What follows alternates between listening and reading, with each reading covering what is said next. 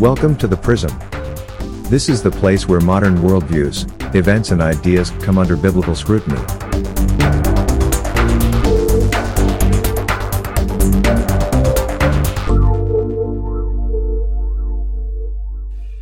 This is an interesting subject. Must a Christian be a member of a church? There's two parts to it. The first part I know very little about. Must a Christian be a member of a church?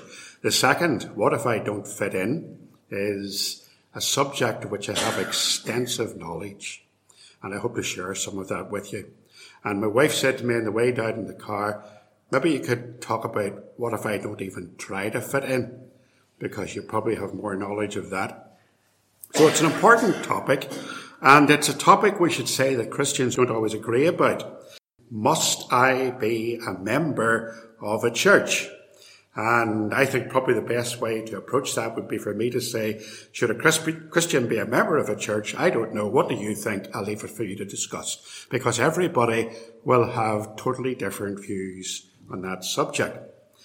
You will have your own well-informed opinion. I'm sure you'll be very eager to defend that position.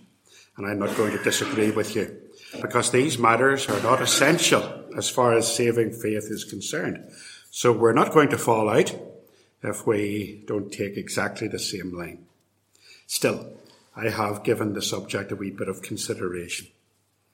And what follows will simply be my thoughts, classic arguments rehearsed for and against the issue. We need to set some parameters. We need to agree on a couple of essential definitions. So our question prompts us to ask, what do we mean when we talk about a church? And what do we mean when we talk about membership of a church? So what is a church? It's a question I was forced to confront in 1986 when I went to my very first church as a new minister. But my first church was a wee place called Annaganoon, and people referred to it all over the place as the hall. It was the hall. You didn't go to church, you went to the hall. And as somebody from Bangor, in the heart of liberal North Down, I had this awful habit of calling it the church. And it was greatly frowned upon. Greatly frowned upon. I mean, surely the pastor should know the building is not a church. The building's just the hall. You know, the people are the church, not the masonry. And they were right, of course, although their understanding was more clouded by their links with Brethrenism. The church, of course, falls broadly into two divisions. The visible church, as we call it, and the invisible church. The visible church we sometimes call Christendom.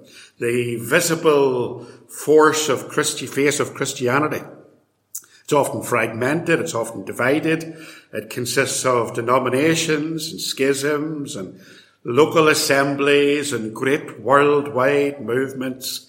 And it's very often not even a pale reflection of the church that Jesus was talking about in Matthew chapter 18, or the church of the early disciples in Ballymacashin. Over the past while back, we've been looking at the book of Acts, learning some exciting lessons about what the early church was like.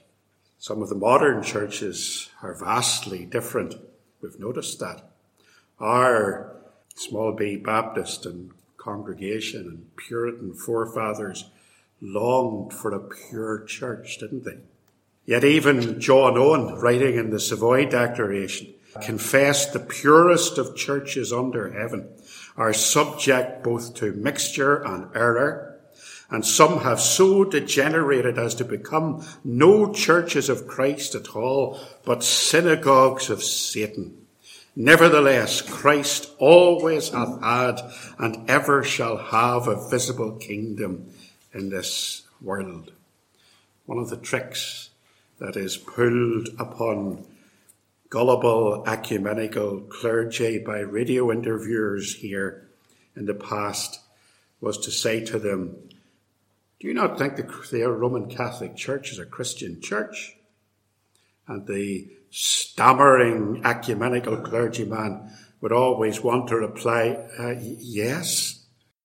But a good number of evangelicals balk at the question too. After all, who wants to be unpopular? Calvin had a great definition of a church, and the Reformers in general, as being a place where the word of God is proclaimed, where the sacraments are correctly administered, and where church discipline is preserved. And in a congregational small c context, because, while not all Congregationalists are Baptists, all Baptists are Congregationalists. So we have the same kind of church government. We always think of the church as it is in Matthew chapter 18 and verse 20, that where 2 or 3 people are gathered together in my name, there am I in the midst of them. A good definition of a church. Just a group of people meeting together as the body of Christ. It's what we tried to do at Ballymacashin. Just to have a group of Christian friends who meet together around the Word of God, who have fellowship together, who have morning worship on the Lord's Day. We observe the sacraments. We leave the sanctuary and go into the kitchen and have homemade soup and chat for an hour. The visible church meeting. The invisible church, of course, is the true body of Christ on earth.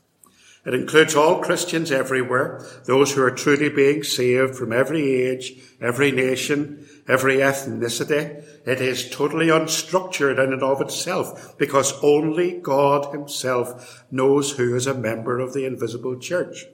And membership, as Colin so rightly said earlier, is not obtained through signing a membership form or through a vote of the members. Its membership is those who have been ordained by God to be his from before the foundation of the world. People who are there because of Christ's atoning death on the cross for them. Those who, in response to his saving love, have repented of their sins and trusted in him. And one day that church will be complete, and every single member of that church will be in heaven, and none will be lost, and they'll be in the presence of God forever and ever. And unlikely visible church, the invisible church that only God sees, is already united. For all true believers are already within it. John Owen again, the Catholic or universal church, which is invisible, consists of the whole number of the elect that have been or shall be gathered unto one under Christ, its head, and is the spouse, the body, the fullness of him that filleth all in all. So when we talk about being members of a church tonight, we're not speaking about membership of the church which is Christ's body, that only God can see, the true body of Christ. We're referring to the visible church, to a denomination, to a local expression of a church, to a local assembly. And that takes us to our second definition. What do we mean when we talk about membership? That's a real debate in the denomination that I belong to. Sometimes in some of our churches, we have a kind of a 2-tier kind of membership, where you can be a member, or rightly an adherent, and you can be a communicant member, a kind of formal way of giving expression to the fact that the church consists of a mixed multitude. Of course, it's abused, isn't it? So we'll exclude those people from our definition, and we'll assume that to be a member of a church is something as follows, like this. Membership in a local church involves commitment to worship the Lord corporately together, edifying brothers and sisters through mutual exhortation and service, cooperating together in the mission of the church, holding each other accountable to walk in a manner that is pleasing to the Lord, as a witness to the truth of Christ in the world, a wise and helpful path for those who desire to work together in obedience to the Lord and in a manner that is worthy of the gospel of Christ. Philippians chapter 1 and verse 27. Paul writes, "Only let your conversation be as it becometh the gospel of Christ, that whether I come and see you or else be absent, I may hear of your affairs, that ye stand fast in one spirit with one mind, striving together for the faith of the gospel. So let's summarize those definitions. All true Christians are, by reason of their new birth, de facto members of this universal, invisible church, which is the body of Christ on earth. That church is made visible, has an expression on earth in the form of groups of Christians meeting together in churches, imperfect in many ways. There is no perfect, visible church. And formal membership of that visible church is usually through an identification with a local assembly or denomination belonging to a church usually with its distinctive doctrines and practices. So what are the classic arguments for and against church membership? I'm going to give you both. The case for church membership could be summed up like this. Classic arguments, and there are a number of classic arguments that are generally held, number of arguments made as to why a Christian should be a fully signed up member of a local expression of a church. They're well rehearsed. One of them, of course, is because of the doctrine of church discipline. In that passage that we read, Matthew chapter 18, there is a system of church discipline, isn't there? An example of how disputes should be resolved between Christians. Very simple. If a brother sins against you, you must go to him first. You must try to resolve the issue. If that matter can't be resolved and the relationship be repaired, then you must go and take some others with you, and you must try to solve it in a more public setting, with rather corporate setting. And again, if the matter can't be resolved, then it has to be taken to the church. And only then, if the matter can't be resolved, would the relationship between the two people be brought to an end. Now that's laid out in the scriptures by the Lord Jesus himself as a way that church discipline is carried out. Now the fact that that requires a formal church discipline process and a church court into which the matter has to finally be brought before people can disassociate with each other, would be indicative of the fact that the church has some kind of a membership. In our small c congregational system of government, that court would be referred to, I suppose, as our church meeting. Can you imagine just how justice would be perverted if the exact membership of that church meeting has not been already defined? The offender could simply ask all his friends and supporters to turn up at that meeting and give him their support. And it has happened that way. I could take you to a church in County Down where up until a number of years ago, perhaps 10 years ago, membership was terribly unregulated. And it was simply the case that when people wanted to get something through the church meeting, they would invite their friends to come. Some would, I'm told, actually leave the local pubs, walk round to the church, cast their vote in favour of whatever their friends were voting for, and leave the meeting and go back to the pub. There was no regulation. It requires a church membership. And so the argument is that if you're going to have church discipline as Jesus laid out in Matthew chapter 18, then you do need to have a defined membership within the church. Paul builds up on that. In 1 Corinthians chapter 6 and verse 1, he says, "Dare any of you, having a matter against another, go to law before the unjust and not before the saints?" Telling Christians that in disputed matters there is to be a court within the church, a body within the church that can determine their case, and that requires a formal membership. Second classic argument, try not to make these all so long, is because there is such a thing as excommunication, isn't there? In a formal public disfellowshipping of an individual, sometimes it's necessary to put someone out of fellowship with other Christians, particularly in the case of serious doctrinal error or heresy or immoral behaviour. Paul writing again, "Have I not written unto you not to keep company if any man that be called a brother be a fornicator or covetous or an idolater or a railer or a drunkard or an extortioner, with such a man not to eat?"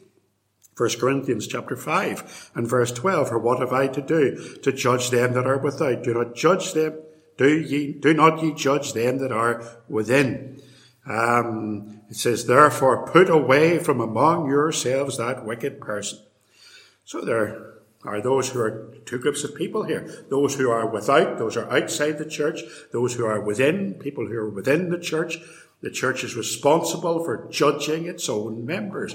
We can't judge the outside world. They have to judge among themselves. They have to go to their secular courts. But it is our job to judge our own members, to exercise church discipline.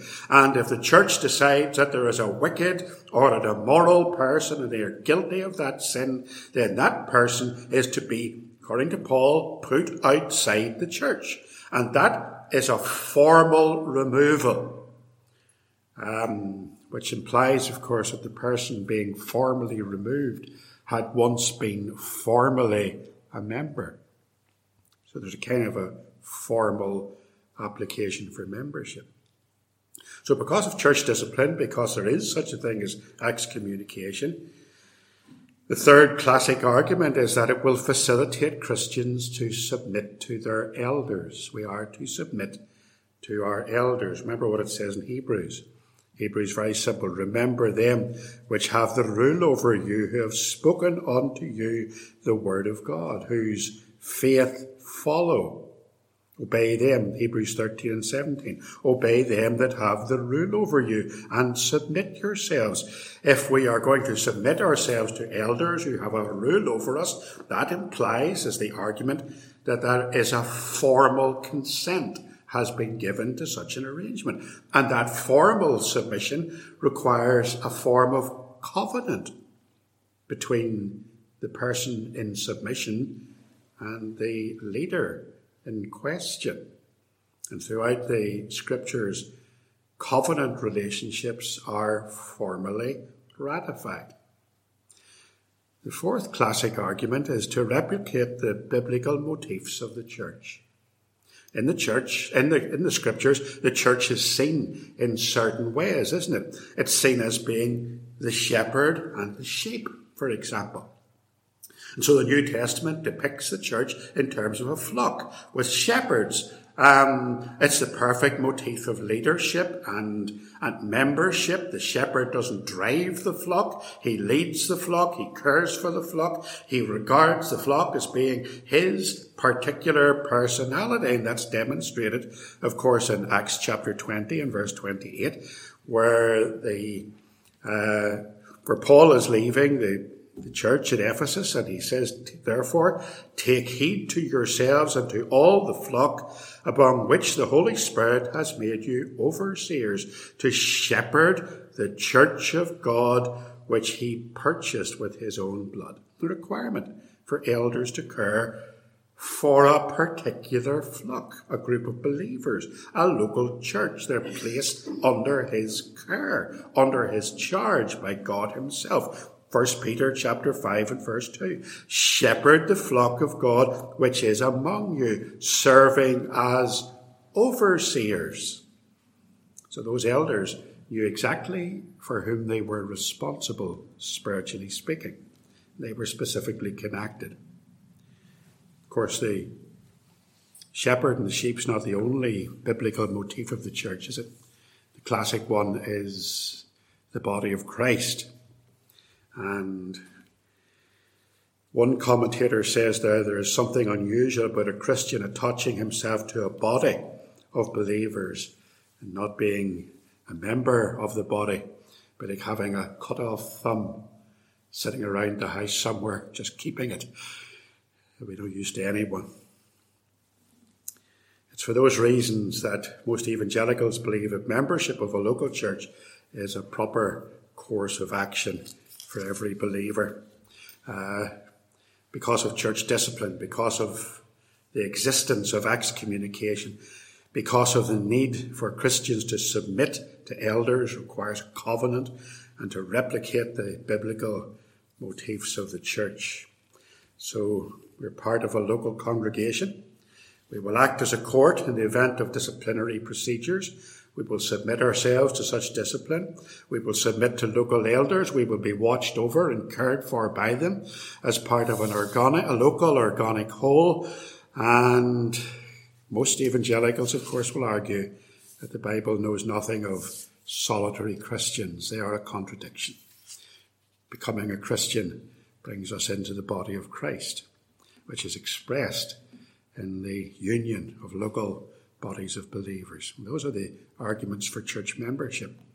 Are there any arguments against church membership? Well, there are. There are churches who, by deliberate choice, do not have a formal roll of members. In fact, I was talking to an elder just a few days ago, and I brought this subject up, hoping to pick his brain. And he said, "You're talking to the wrong person, because although I'm an elder in church, I'm kind of inclined to think that church membership in this day and age in which we live has become impossible to enforce, because Christians seem to do whatever they want." But there are churches who deliberately choose not to have a formal roll of members.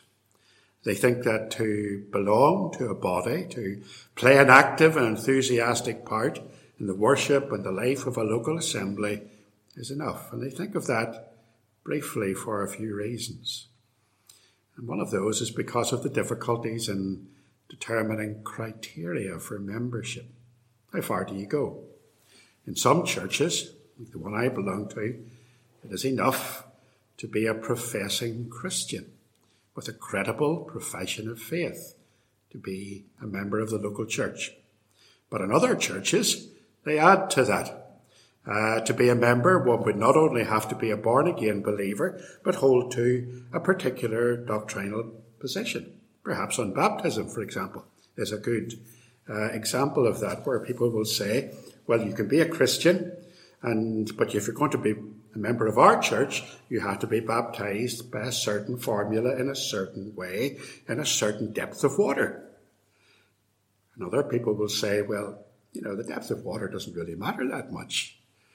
But so there are different criteria for membership in different churches.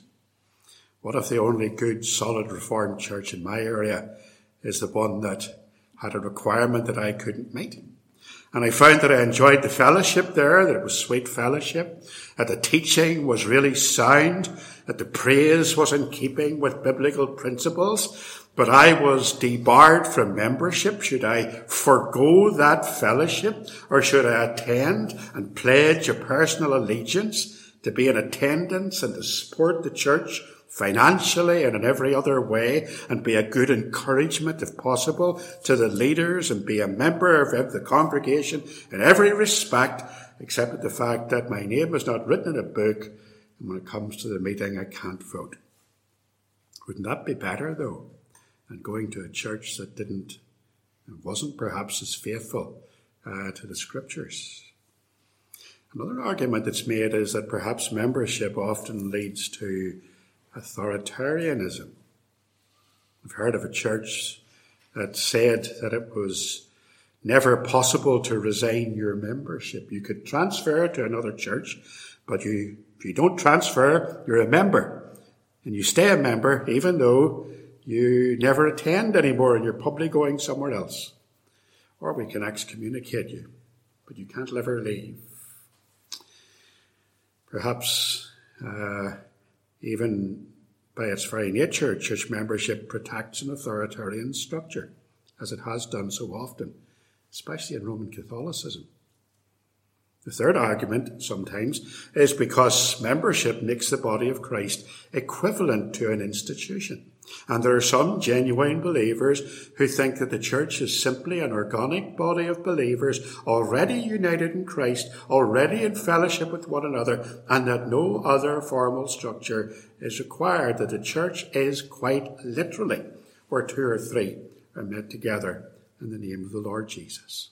So there's the arguments for, a handful of arguments against. What about abuses of church membership? I'm sure that you can think of some instances. You can think back to the 70s, to the so-called heavy shepherding movement. Whenever people submitted themselves to elders who ruled over them in more ways than perhaps they ought to, when they determined who their marital partner would be, what their job would be, and so on and so forth. Or what about the modern seeker-driven obsession with tithing? One large seeker-driven so-called missional church in Northern Ireland requires, I'm told, 100 volunteers to run its Sunday service. And that takes pots and pots of cash. And the church membership covenant can reach right into your bank account. And many of those so-called attractional churches actually require members to produce accounts to them so that they can collect their 10% gross. Or the requirement to buy into the pastor's God-given dream, where the modern vision-casting leader has this false notion that God gives them and them alone a vision or a dream for the church, and they have Vision Sunday once a year, and the pastor casts his God-given vision, which becomes the vision statement of the church, into which all the members must buy, even if it's distinctly unbiblical. Abuses of church membership. So we've seen the arguments for, the arguments against, the possible abuses. Let's have a quick conclusion before we move on to part 2. How am I doing for time, Colin? Because I've got the same amount to go again. The Bible conclusions. The Bible knows nothing of a lone Christian. When you're saved, you're born into the body of believers. Cannot be a Christian on your own. I suppose there must be places in the world where there are very few Christian believers. I heard a missionary talking about a town in North Africa, in a place where there was very, very few Christians. He was the only Christian in his town. And there was no town for miles. And that's a different matter. In a Muslim country, lone Christian, knows nothing of the spiritual gypsy. He just wanders about from local church to local church. The Bible knows nothing of the church shopper who just goes around looking for the church that suits me best, or the mega church pew warmer where you go to a church that has a huge crowd so you can sit there week after week and just do nothing and warm a pew and hope that you'll be entertained enough to go back next week. Biblical church membership is a total, practical, financial, prayerful commitment to the work of the Lord among a local group of believers. It's submission to stated elders within that group. It's regular attendance when the group worships. But it is not a saving ordinance. Simply evidence that saving grace has occurred. Let's move on to the second part. This is the bit I know most about. What if I don't fit in? After all, I was a minister in a Pentecostal church for nearly 20 years. I know all about not fitting in. My fitting in, not fitting in, I suppose, is the description of my entire pastoral life. I always considered a part of ministry to be a total pain for those who actually believed what my denomination taught. One senior minister genuinely believed, a man who's well known in Northern Ireland, a man who has been on the radio and written books and all sorts of things, genuinely expressed the opinion in a meeting of the church that I was a kind of secret agent, a fifth columnist, embedded by none other than the Free Presbyterians to destroy Pentecostalism from within. I can assure you I wasn't embedded by the Free Presbyterians. The rest of it might have been true, but I wasn't embedded by the Free Presbyterians. What we're really asking here when we ask, what if I don't fit in? What we're really asking is, when should I leave my church? What's a really good reason to leave a church? What's not? I mean, should you leave the church because the pastor's got this really irritating voice? Or because the church is always too hot or too cold? Or because the singing is too fast or too slow? I was thinking about why people leave churches in Northern Ireland. And I thought if I was to put out a survey, what would our survey say?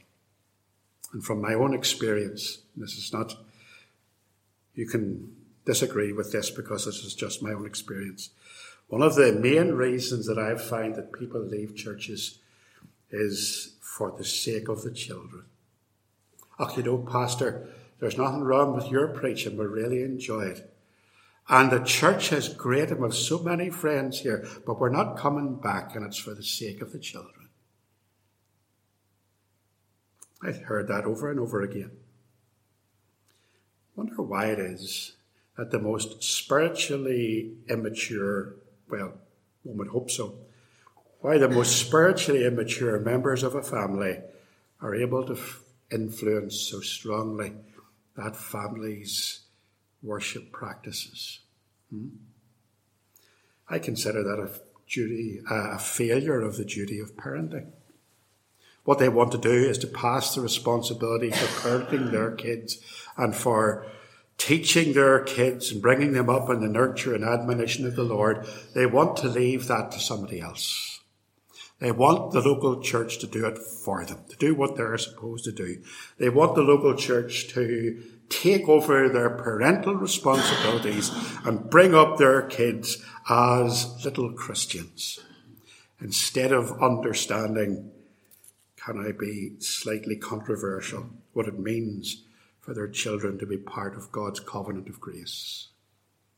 That it is their responsibility, it is their duty to teach their children what Christian worship is about, why going to church is different than what you do in other places, why they need to be participators in the worship. And I don't mean in taking them out of the worship and putting them into children's church and letting them colour in with crayons. I mean teaching them why we sing what we sing. Teaching them when the pastor is reading from God's word, helping them to read the scriptures with you. Whenever we're praying, teaching them why we're praying, why we're not doing things in a certain way, and why we are doing things in a certain way. It's a parent's duty to teach their children about Christian worship and to enable them to be fully participating in Christian worship. After all, the worship of the church is not about age. It's about it's not about what appeals to any specific generation. It is to be honouring of God and to be all about Him. Main reason people in Northern Ireland leave churches, in my humble experience, for the sake of the children. Bad excuse. And the other one is, I don't like the worship. Worship wars. And that's not about contemporary versus traditional either. Although if the church is singing songs that are not full of biblical content, you need to be considering that. Far too far to travel to go to church, isn't it? Of course, that can be legitimate sometimes. Perhaps there are better ways to use the financial resources that the Lord has given you than to donate them to BP or Maxwell. Too many hypocrites in the church. I know. I'm one of them, and so are you. Ask the pastor to read Martin Luther and to teach the church the doctrine of Simul Justus et Peccator, that we're all sinners and we all let the Lord down. I don't like the dress code in that church. Too much commitment for me. None of those, in my humble opinion, are valid excuses. Going back to the Reformers' definition of a church as a place where the Word of God is properly proclaimed and the sacraments rightly observed, I have been preaching at various churches all over the years. The majority of them are Baptistic churches. They believe in Credo Baptist, baptism. I'm, as you know, a Congregationalist, the only one left in the whole of Northern Ireland. And before Christmas, a friend asked me, when you retire from preaching, where will you go? Where will you find a church that suits you? And I had no hesitation. I said, I'm going to go to, and I mentioned the name of a church. I'm not going to tell you what it was. It'll be a Baptistic church. I have no problem at all with attending a church like that on a regular basis. They have reverent worship and praise. It's conservative. The preaching is as sound as a bell. By personal preference, I would like my ideal church to be like me. I wouldn't mind, though, if they sang Holy, Holy, Holy, as well as Psalms. Because at the end of the day, it's only me saying that. I'd say you can disagree with this. You know, the Mormons can sing all the Psalms, but they can't sing Holy, Holy, Holy, Lord God Almighty, God in three persons, blessed Trinity. What are the legitimate reasons for leaving a church? John MacArthur is particularly helpful. I'm going to finish with this. He gives us some perfectly good reasons why you should leave a church if you find you don't fit in. There are 6 of them. First of all, heresy and some fundamental truth being taught in the pulpit. Secondly, the leaders of the church tolerating seriously errant doctrine from any who are given teaching authority in the fellowship. So perhaps a Sunday school teacher, that sort of thing. So if a church invites a preacher in, for example, with aberrant beliefs on the Trinity, perhaps a oneness preacher, that's a good reason to leave that church.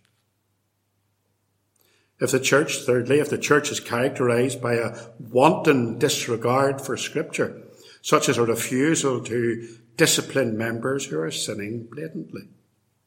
Fourthly, where the church tolerates unholy, ungodly living within its ranks. Fifthly, where the church is seriously out of step with the biblical pattern that's laid down for the church. After all, in 2 Thessalonians 3 and verse 6, Paul writes, Now we command you, brethren, in the name of our Lord Jesus Christ, that ye withdraw yourselves from every brother that walketh disorderly, and not after the tradition that he received of us.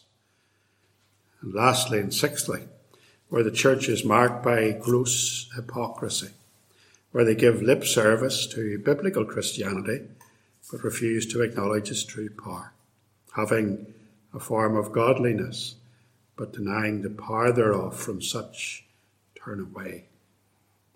So MacArthur. So the point that I'm probably making is that I probably won't ever fit perfectly into a church, because thankfully there's not a church anywhere full of people exactly like me. And what an awful thought that would be. There'll always have to be an element of compromise when we meet together, won't there? Reasonable acceptance of other people's opinions, so long as they are biblical. And when I don't fit in because of error in the church, or any of those reasons that MacArthur has given us, then it's probably best to go and find fellowship somewhere else.